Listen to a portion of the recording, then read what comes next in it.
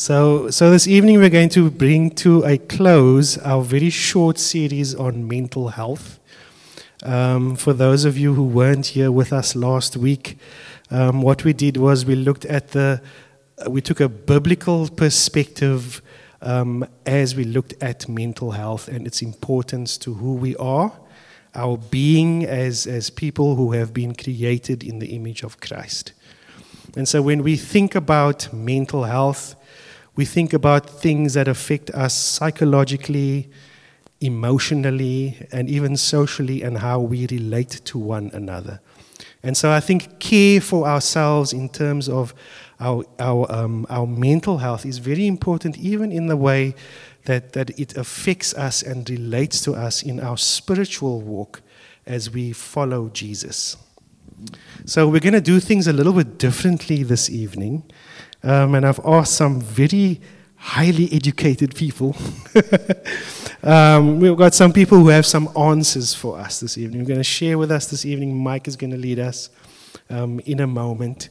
But just to recap on what we touched on last week, because what we're going to do this evening is we're going to kind of draw to a close in using what was leading us last week. So we looked at a character in Scripture in the prophet Elijah. And we considered the story of Elijah and looked at what we can learn from and through Elijah as it relates to us and our mental health. So the story of Elijah is an amazing one. We read from 1 Kings chapter 19. The story of Elijah, as we all know, was an amazing story of how God used him to do miracle after miracle. So Elijah was this prophet, and God used him in an awesome way. He was ministering in a very difficult time, and as we read through the story, we were reminded of how Elijah worked. You remember, he was so powerfully used by Yahweh, he called for a drought over the land, because most of the people in the land were following Baal as their god. A lot of backstory there. I encourage you to go back and read 1 Kings 17, 18, 19. A very entertaining story, I think. And so Elijah, he calls for a drought over the land at the end of 3 years. He then calls all of these prophets of Baal, 450 of them, to the top of Mount Carmel, which was a mountain that was known to be a place for worship to the god Baal.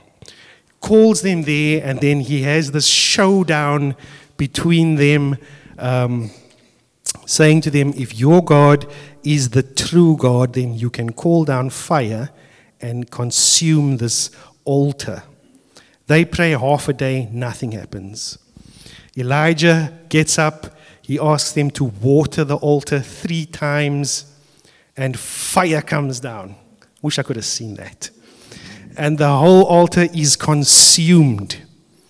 Elijah then has the privilege of leading these 450 prophets down the mountain, slaughters the whole lot of them. Don't think I would have wanted to see that. And then he prays for rain at the end of a drought. And lo and behold, Yahweh sends rain. It was the pinnacle in the way that we read through the life of the prophet Elijah. It seems like this was the high point of his career as someone who was called by Yahweh. And what happened at the end of all of that was that it seems like Elijah had some kind of breakdown. Because as we read through the story, he fled from there. And he fled to the desert, and he went to go and lie under a broom bush. And while he was there, he actually prayed to Yahweh and asked Yahweh to take his life.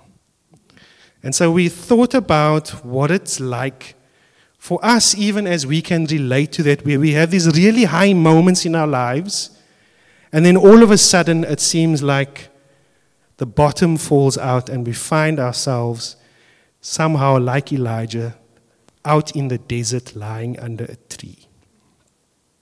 And so that's kind of where we ended last week. And so what we want to do this evening is we want to allow that story to guide us through steps again this evening and look at what kind of a response we can have as followers of Jesus to that kind of thing as we encounter it in our lives, or as someone very close to us encounters something like that.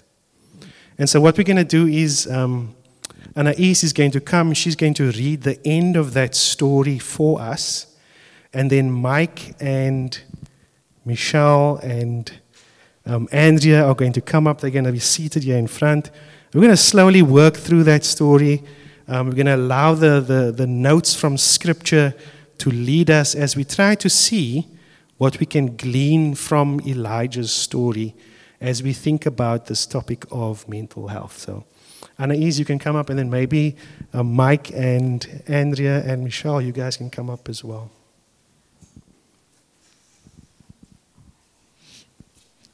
We are reading from 1 Kings 19, verse 5 to 21, which is the end of the chapter.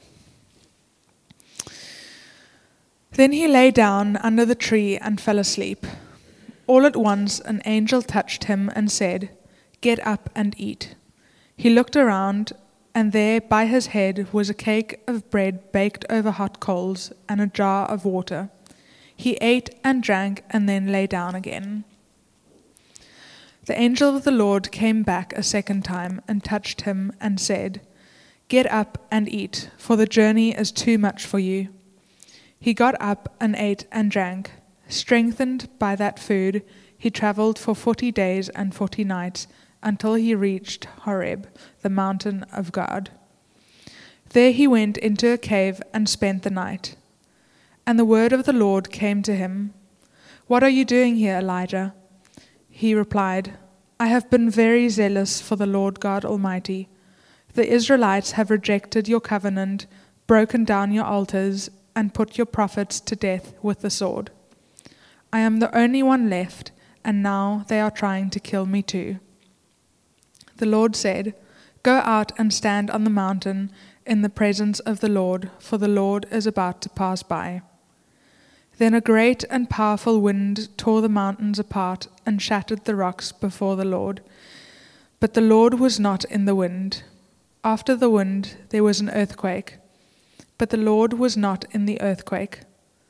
After the earthquake came a fire, but the Lord was not in the fire. And after the fire came a gentle whisper. When Elijah heard it, he pulled his cloak over his face and went out and stood at the mouth of the cave. Then a voice said to him, "What are you doing here, Elijah?" He replied, "I have been very zealous for the Lord God Almighty. The Israelites have rejected your covenant, broken down your altars, and put your prophets to death with the sword. I am the only one left, and now they are trying to kill me too." The Lord said to him, "Go back the way you came and go to the desert of Damascus. When you get there, anoint Hazael, king over Aram. Also anoint Jehu, son of Nimshi, king over Israel, and anoint Elisha, son of Shaphat, from Abel Meholah, to succeed you as prophet. Jehu will put to death any who escape the sword of Hazael, and Elisha will put to death any who escape the sword of Jehu. Yet I reserve 7,000 in Israel, all whose knees have not bowed down to Baal, and all whose mouths have not kissed him." So Elijah went out there and found Elisha, son of Shaphat. He was plowing with 12 yoke of oxen, and he himself was driving the 12th pair. Elijah went up to him and threw his cloak around him. Elisha then left his oxen and ran after Elijah. "Let me kiss my father and mother goodbye," he said, "and then I will come with you." "Go back," Elijah replied. "What have I done to you?" So Elisha left him and went back. He took his yoke of oxen and slaughtered them. He burned the plowing equipment to cook the meat and gave it to the people, and they ate. Then he set out to follow Elijah and became his attendant. Cool. Thanks, Anais. Bevan mentioned earlier that we were going to be hearing from people with the answers, and just a little disclaimer, I'm not one of the people with the answers. I'm just the person with the questions. We're going to be hearing a bit from Dr. Michele Parker and Andrea Brown. And I wonder if you could just quickly, if you guys could just quickly just give a 10-second intro into who you are and just a bit of your experience as to why you're here. So I'm Michele Parker. I'm the mother of Kieran and Sarah, for those of you who know them, and the wife of Andrew. And so I'm a psychiatrist, and I think that's why I was considered appropriate for this. I'm actually a geriatric psychiatrist, so I know a lot more about dementia than anything else. You can help me, Michele. I'm on my way there with the geriatric stuff. I'm Andrea. I work at the church as a ministry coordinator, and I'm currently studying part-time applied psychology, so I'm still dipping my toes in there. So don't hold anything I say against me, please. Listen with grace, unless it's helpful, then take it.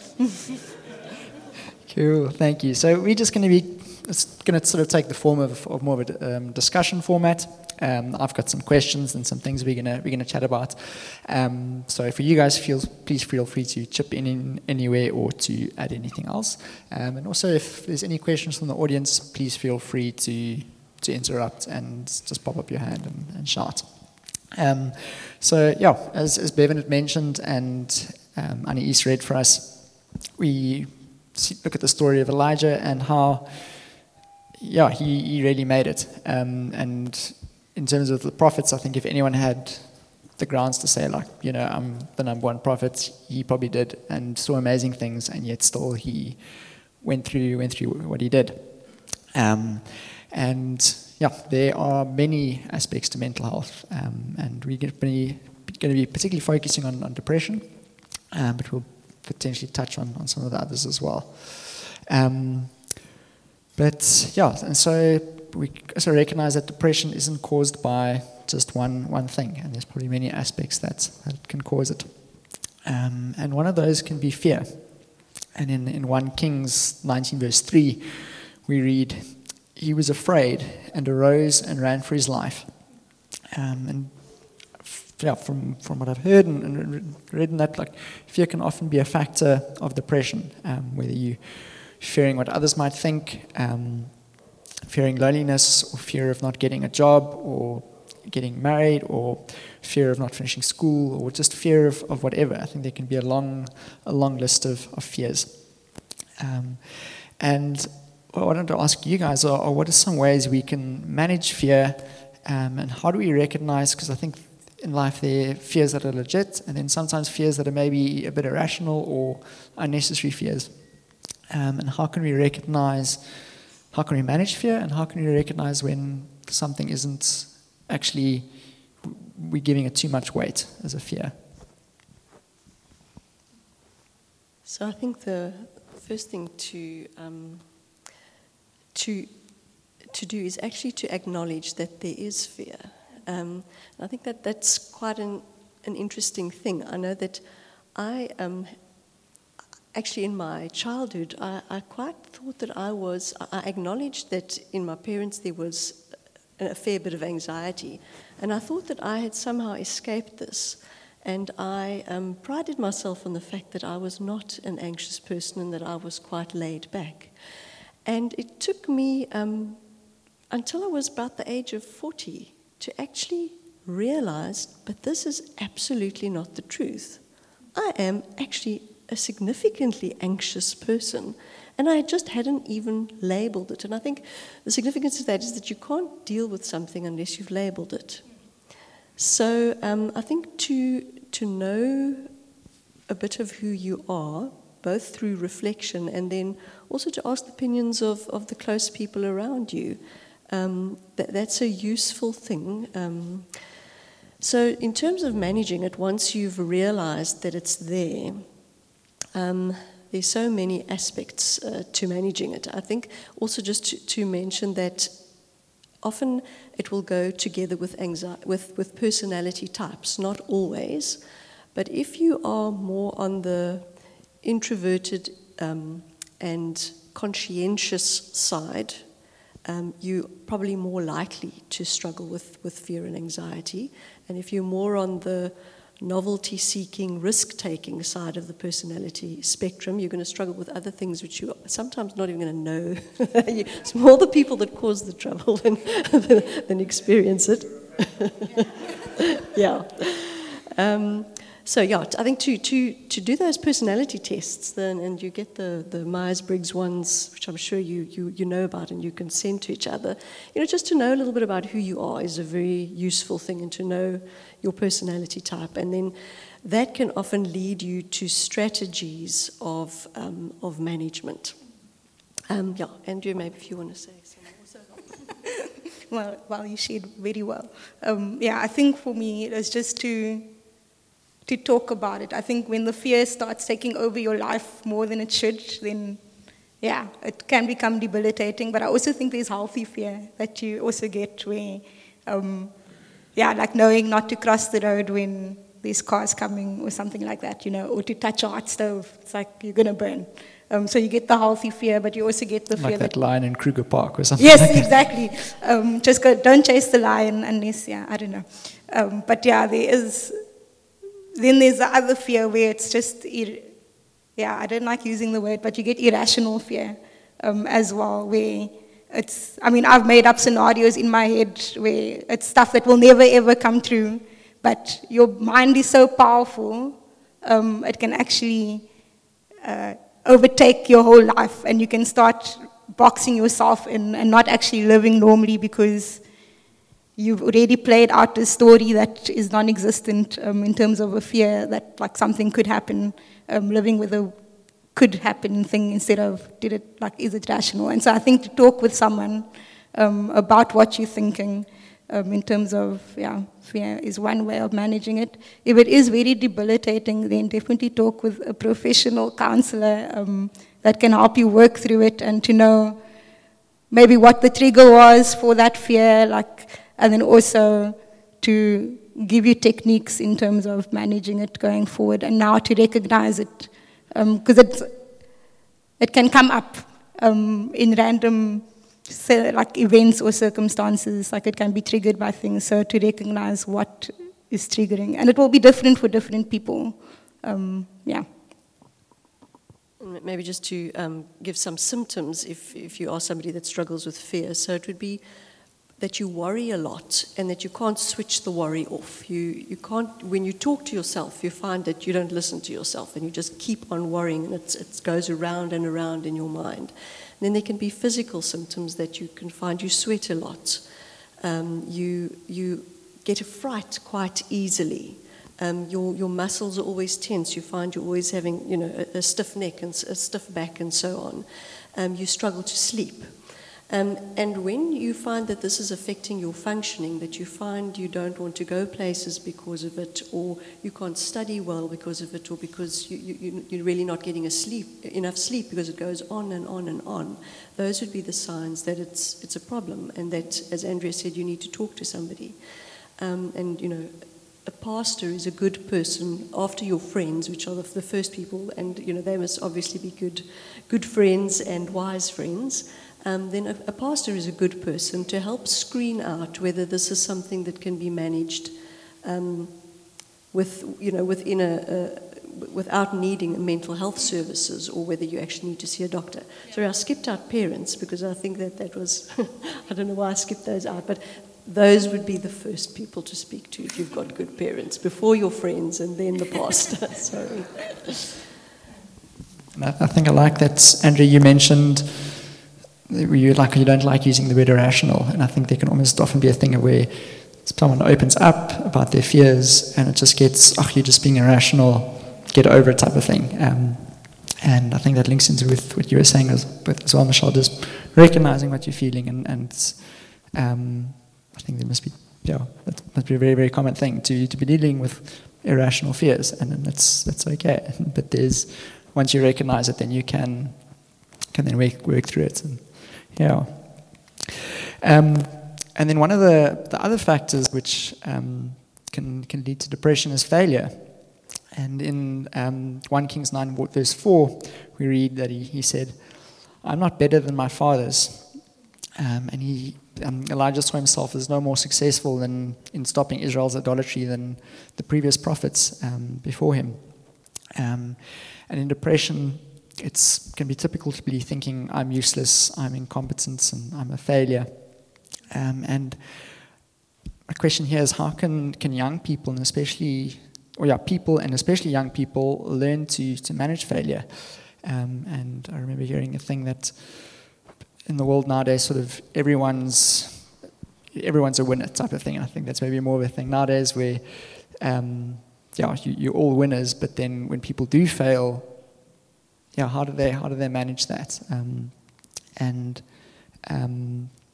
As a friend, how can you also recognize that in someone else and effectively reassure them when they're going through failure or struggling with failure? Just to comment that often when anxiety goes on and on and on, and you don't manage to solve what you're worrying about, that is typical that would then lead to depression. And probably at the root of that is some sense of failure, some sense of being trapped, some sense of being hopeless. But I think what is useful to recognize is that failure is part of life. Everybody fails. And I think that the first couple of times that we fail, it's so surprising to us, and somehow it escaped us that it was part of life. And we don't realize that actually it's an extremely important step of growth, is to fail and to learn to get up again. And often we can't get up alone, and there again, the fellowship and the good people around you are so necessary. One of the significant risk factors for developing depression is not having a confiding relationship.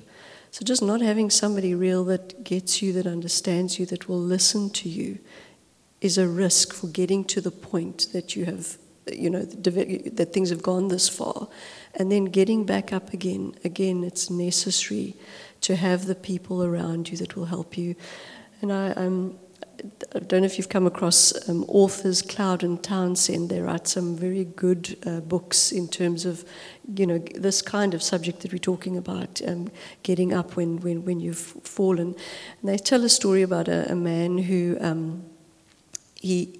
his career fell apart, which led to his family falling apart, and he found himself in a space where he was very much alone.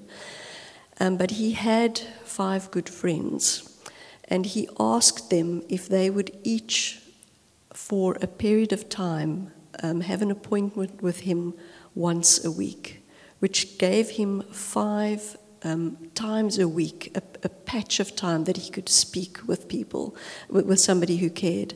And that helped him significantly in getting up again, because there was a set person that he was going to meet with almost every day of the week. I don't know if I have much to add to what you shared, but I think, definitely having close people around you. I mean, it's normal to fail. I think in today's society, we're not taught to fail, but there's always going to be someone better than you guys. Or you're going to be better than someone else. But the point is to learn that it's a learning curve, like to see failure as an opportunity to rectify and to grow, and just do, once you know better, to do better or something like that. But having people around you to encourage you, to say try again, is so important. Like there's a scripture in Hebrews that says encourage one another daily, as long as it's called today. And I think as people, like as human beings, we need that daily encouragement. I think when you are alone, like Elijah, it is when he's wrapped up in his own thoughts. Yes, he was talking to God, but there wasn't a physical person there at that time to remind him that he was being like a bit silly. Shame. But It's just to comment on the neuroscience of what takes place when we're in a place of suffering. And I'll just liken it to an example of if you're going for a walk and you see a snake, that will create a very great impression on you, so that the next time you walk past that place, you will remember that was the place where I saw a snake. That place will sort of be imprinted very deeply on your mind. So when you're in a patch where there's a lot of fear and you're in an emotionally vulnerable place, the lessons that you learn get imprinted more deeply in you.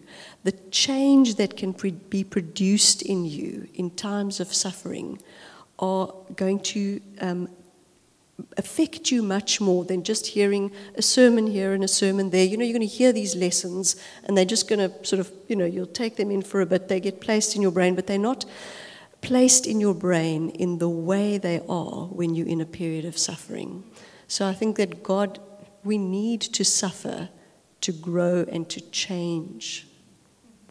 And that can just be a case of suffering well and having people that can speak good patterns into your life and good influences in that time of suffering. And then very briefly, if you could touch on social media and can that result in a perceived sense of failure for people? Yes. Social media definitely has a huge effect, and I think for us to be reminded that people are placing a version of themselves that's only a glimpse of their life in a day. They're putting their best selves on social media. Most of the time, most people, not all people. You get some that are not placing their best selves on social media. But the we can, people. Yeah, we can get all the grumpy people. We can get the perception that people are living their best lives like 24/7, but it's actually not. And I think I keep on thinking of that comparison is the thief of joy. I can look at someone's life and be like, I wish I had that car or that house or that life or whatever, based on just an image that they're placing on the screen. So I think, be mindful of your screen time.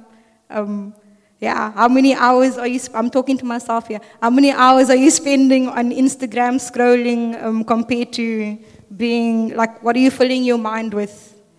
What are you listening to? What are you reading? Because I think social media is that instant, there's a thing that triggers, the imprinting of your brain. We keep on going back there because there's something in our brain that reminds us that it satisfies some part of us. You're okay, I need to go there. But then it's also can lead to depression because I'm not like that person, I'm not so skinny, lots of girls, sorry. It's we're constantly reminded about our weight or how we look or whatever. And so we can look in the mirror and be have a cry because we don't look like the image that is portrayed on social media. Be very careful. Parent your social media time. Don't let it parent you.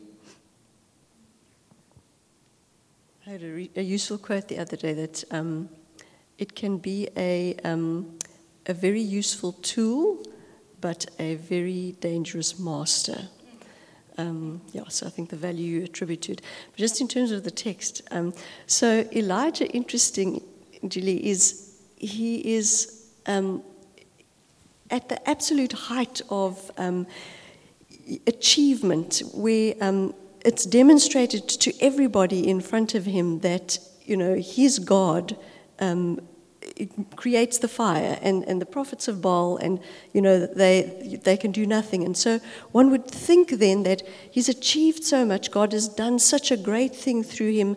All the Israelites around there should have seen and acknowledged God is great, and the expectation of that the people will say, yes, this is the way, we'll continue following God. But then it's not like that, and they don't, the people don't all turn and continue to follow Elisha. And Jezebel now has this big hold of him, and he becomes afraid of this one person when he's had this major success. So I think that what people think of us, it's natural that it affects us deeply. We all need affirmation. Every single one of us need to know that we are of value. And I think that it's a natural, because the media is such a good place. Well, not the media, but the Twitter and it's such a good place to potentially get affirmation. But then when you don't get it, when your expectation isn't met, we're devastated. So I think it's understandable, but it's not a good place. I think you guys have raised some very good points there. The thief of joy being comparison, and also just recognizing we're looking for affirmation, and then once we realize that, we're like, okay, well then I'm actually going to go to legit sources of that. And yeah, so I think back in Moses' day, it would have been spending less time on his tablet. And then it took a while to get that one. A third factor that can cause depression is fatigue, and I think it's very, very relevant in nowadays. And in 1 Kings 19 verse 5, we see Elijah emotionally and physically exhausted from all the happenings of the when he sacrificed on the altar, and then to running away. To running away in the desert. And one of the things about mountaintop experiences is that they are often physically and emotionally draining. And people might come out of that saying, well, I don't need a day off, or I don't need a vacation, I don't need to relax. And then I think also people are also just generally busy, whether or not it's a mountaintop experience. I know for one, I think when I'm not busy, I'm subconsciously thinking of ways how I can get busy again. And can depression often be related to or reflected in our physical condition, in not resting in that. And I think just in the 21st century we have got workloads and school loads that are hectic, and they didn't have 100 years ago. So on that, what are some signs we can look for when we are potentially depressed because we are not resting enough, and because we're not taking enough time off? And how can we manage our busyness? Maybe I'll just speak a little bit about the signs of the depression. So to have a low mood, so you find you're sad a lot of the time, you cry easily, or you feel flat. Can also be more irritable than usual. When pleasant things happen that previously would have made you feel better, you find your mood doesn't lift as easily. Don't enjoy things as much as you used to before. Your appetite may change. You may decrease, or it can increase. Your sleep habits can change. You find you struggle to fall asleep, or you wake up quite a lot during the night, or you wake up early in the morning. And then some people sleep excessively, just keep on wanting to sleep. Your energy becomes low, so just hard to motivate yourself and get yourself going to do stuff. You have a lot of negative thoughts, so you just find your mind going to the negative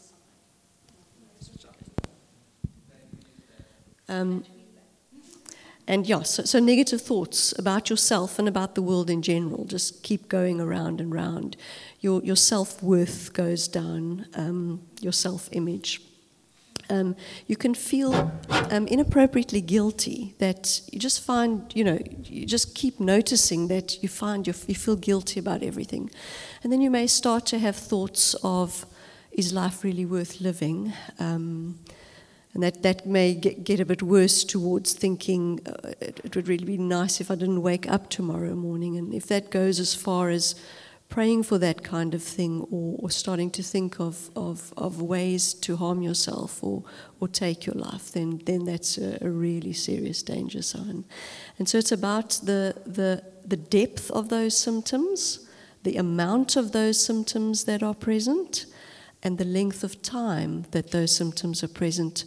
And again, when it starts affecting your functioning, where you find you don't want to go to school, or you don't want to go to work, or you're missing more days than is reasonable, you have a bit of a light cold, but you stretch that out to 4 or 5 days because you just can't face life, then those are worrying signs.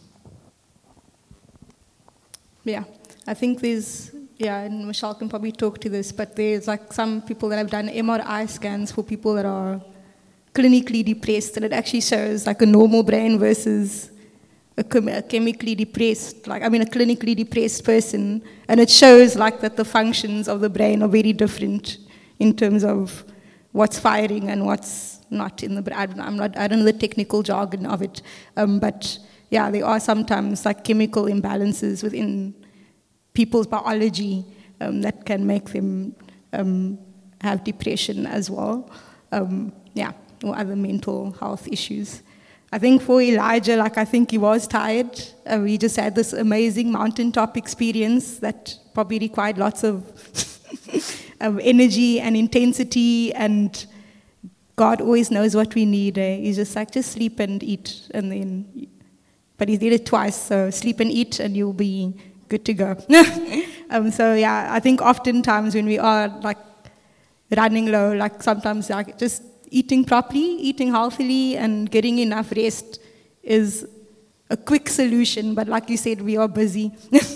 I think we make ourselves very busy in terms of work, and there's external pressures of what we think people require of us, but then it's actually stuff we put on ourselves in terms of competing with the rest of our colleagues or people in the same peer groups or whatever. There's this competition, the unspoken competition of what we should be doing and how much time we should be spending working or studying, or not saying that it's not bad stuff, we should be working and studying, but it can become very excessive to the point where we're not spending time doing things that we enjoy, whether it's playing sport or doing hikes. I don't do hikes, but other people enjoy doing hikes. Just doing things that you find enjoyable. Like Michele said, you don't have that enjoyment anymore. So that's a big sign. And I think often your family members will recognize it in you. The people closest to you will actually recognize that you are not in a good space. More often than you would. You will just, I think, just trudge along because you think it's normal to be feeling the way you're feeling. But yeah, if your parents pick it up or your friends that are close to you pick it up, take it as a sign from the Lord that you need to either stop or do something else. And I think make time. I think we often make excuses that we don't have time, but the fact is that there's only one you, and life will carry on without you. Your job will replace you. You can work yourself to death. They will find someone else to do what you had to do. They might replace you with 3 other people because you've been working 3 people's jobs or things like that. And so, a question.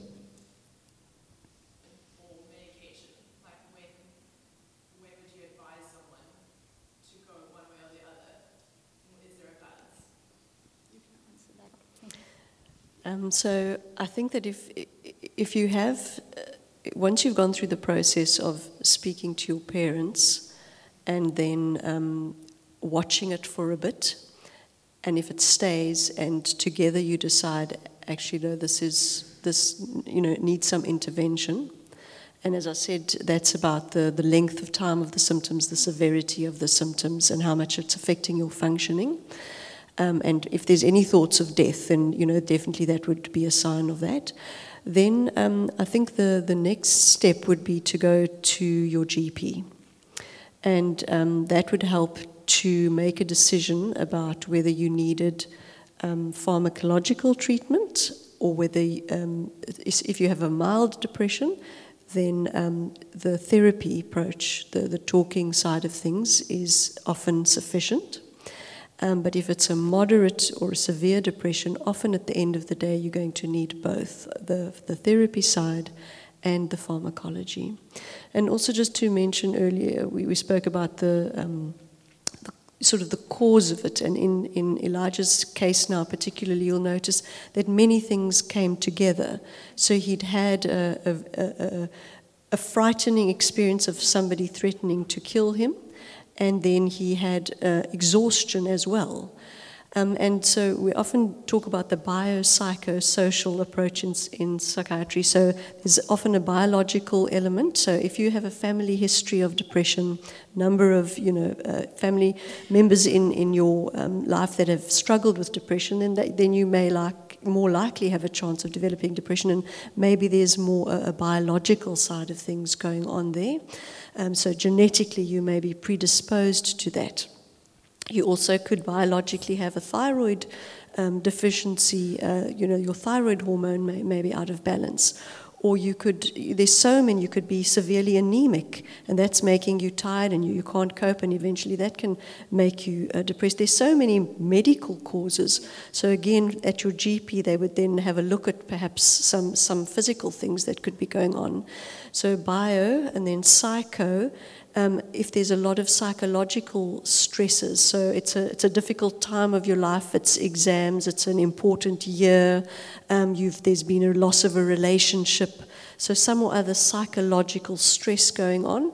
And then social, if there are, particularly people who have financial difficulties, living in poverty, social issues in terms of if you think about the people in the Ukraine, there must be a number of them developing symptoms of depression, because that is, a huge stressor. So particularly if you've got a number of these stresses coming together, you've got a biological vulnerability, you have a loss of a serious relationship, and you lose your job, that's just a recipe for disaster.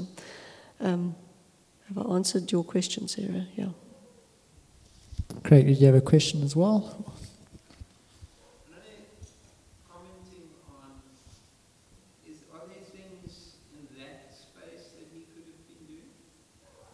Yeah, I think he did one thing right out of it, which was talk to God. It's like the only thing that he was like, I'm the only one, Lord, And then, even after all the earthquakes and the fires and the whisper, he was still repeating the same story, but I'm the only one. And sometimes we can get stuck in that cycle. I was actually thinking of Philippians 4 verse 6 to 8, where it says, do not be anxious for anything, but instead pray about everything. And then and then it goes on to say, whatever is pure, whatever is excellent, whatever is true, whatever is the order, I don't know. Go read Philippians 4 verse 8, I don't know it verbatim. But this control center is very powerful in terms of what we think. And so, again, what are you filling your mind with? What are you watching? What are you saying to yourself even? I think sometimes when I'm in a cycle of negative thinking, I will actually find scriptures or find positive affirmations. Even when I don't believe it, I will say it until because it does actually change the chemical makeup in your brain, and it actually does change the thought pattern as well. So thinking is a big thing, what you're saying to yourself. Also, who are you surrounding yourself with? I often find when I'm with people that are constantly negative, or grumpy, I become like them. If they're the majority voice that I'm part of, I will start becoming like them. So who are you surrounding yourself with in terms of friends? What are you listening to? What are you filling your mind with is a practical thing. And then Michele can give the professional answer. So processing is extremely important. One has to... when you've been through a difficult experience, you've got to think about it, you've got to be able to put words to it so that you can understand it. So the label helps you to process it. And some people can do that just by thinking, some people can do that through reading, some people can do that through speaking to somebody else. So it is important to process, because if you just sweep something under the carpet, go on, and the next time something difficult happens, you sweep it under the carpet, eventually it's going to cause a problem. You do have to process. Then also just to speak about coping mechanisms, because we all have natural coping mechanisms. So when just things. So some people will run, some people will do art. We all have ways of just coping when things get tough. And when our stresses overwhelm our coping mechanisms, that is a risk. And also when we become so low that we can't employ our coping mechanisms anymore. So when you're depressed, you just don't even have the energy to go running, which is the thing that would have helped you, or to go out with your friends, or paint, or whatever it is that works for you. So I think it's useful to identify for yourself what are the things that help you cope, and to find an easier way to put them in place when you're in a stressed time, and that will often again involve that somebody else does it with you. You don't have to motivate yourself to do it alone. I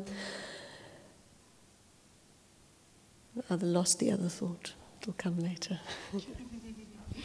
All right, so I'm going to jump onto the fourth factor, which is futility. And we see that Elijah declares he's the only one who is left, and Jezebel and her people are seeking to kill him, and he's basically just feeling alone, isolated, and hopeless. And I haven't really got a question for this one, but just if there's any comments on that. But I think just hearing your thoughts on that, on the other factors that can lead to depression, I think it would then be like important things to, one, recognize that you're feeling futile about the situation, and then talking to people about it who can give an outside perspective. I think something like Michele, where you mentioned the example of the guy who had 5 friends that he could meet with and then talk with. Are there any other thoughts or comments on that you guys have? Yeah, I think for me, just to say that check in on your friends and your family members. We had a couple of years ago, 2005, we actually had one of our youth leaders commit suicide here at PBC. And we thought he was the happiest guy. He was always smiling. He was like the life of the party. Like no one knew the deep struggles that he was facing. And we still don't have answers of like why he took his life, because we didn't see that part of him. So even if people seem really happy all the time, check in on them, like show that you actually do care about how they are really feeling. Justine always used to have a thing where it's like, how are you doing? And you're like, no, I'm fine. And then it's like, how are you really doing? The immediate question after that. And I think often we can ask, how are you? And then just brush past the person. Because it's like, no, I'm fine, and you? Okay, cool, bye. But to actually take time to find out how people are really doing. Most people that are feeling down and depressed won't actually always say that they are feeling that way. That's what I found. So check in on your friends and your family members. Yeah, and I think often it's a very long road, and to keep at it when it becomes tiring. Don't give up hope, because God will help. He does know, and He does care, and He is able to help us in our journey to get to the place that we need to be to do the things that we need to do. So don't give up hope. Keep going with the same things. Oh, thanks for that. Yes. Yes, Adrian.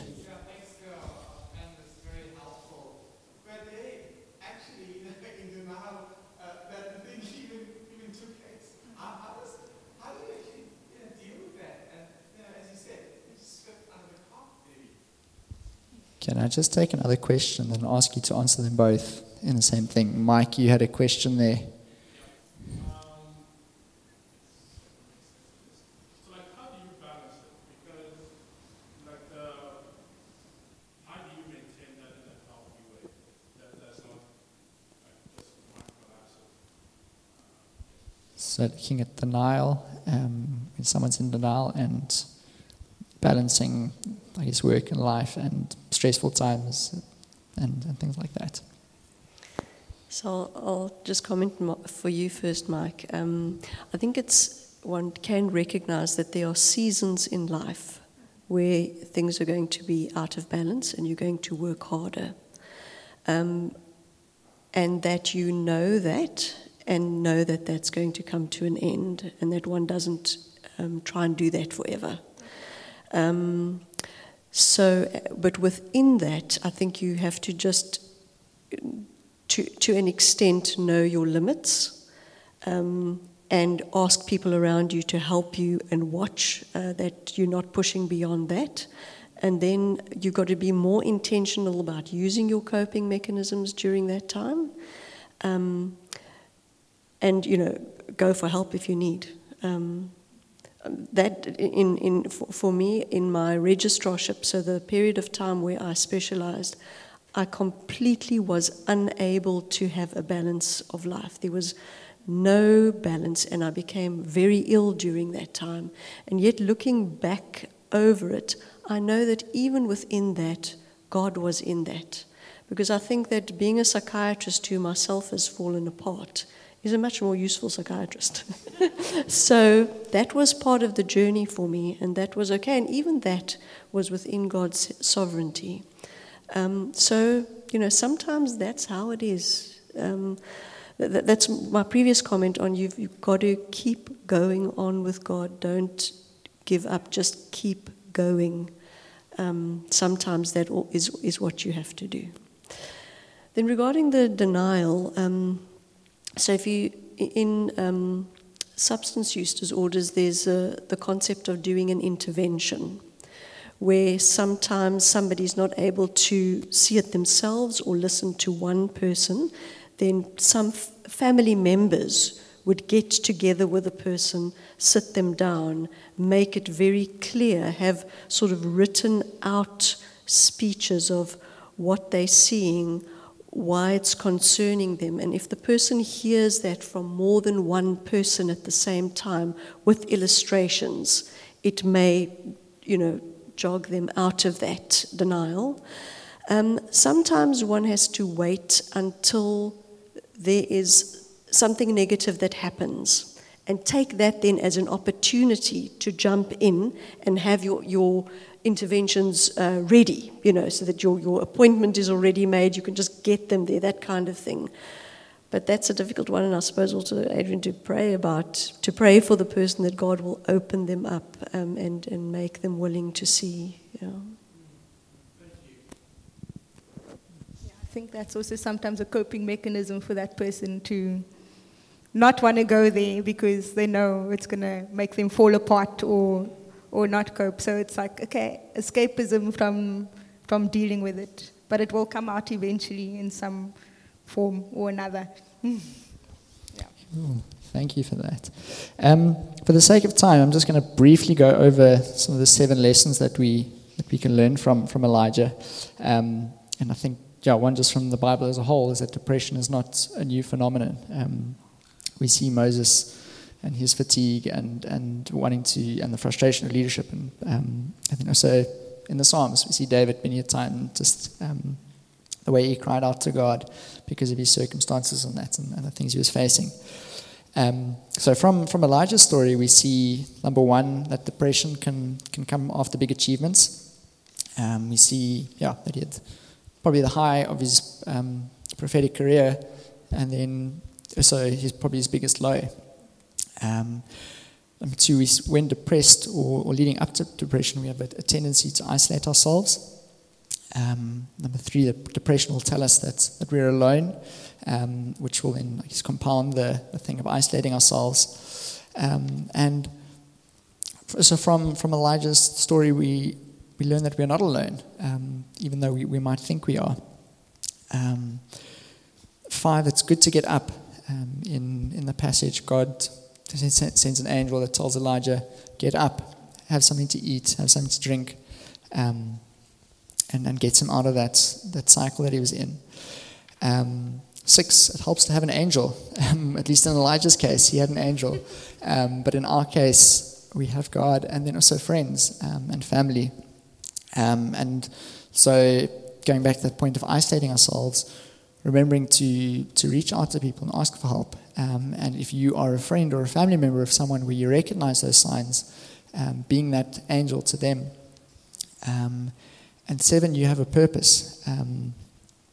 The passage ends with God instructing Elijah to do something and carry on the purpose that God had for him. And the same is for us. God has got a purpose for each one of us that He's calling us to. So for us to remember that. And then if I can ask if you could briefly comment on that, or if you have any last comments or points you would like to make before we wrap up. Yeah, I like that it says that we have purpose. So even if you are struggling with depression, God can still use you. You are still valued and worthy, and God doesn't reject you if you are struggling with sadness or anything for that matter. He can still use you. I think sometimes we can often disqualify ourselves because of our weaknesses. But in our weakness, God is strong because His power is made perfect in that. And so just reminded that we can still be used by God. Great. Well, thank you very much both for your time.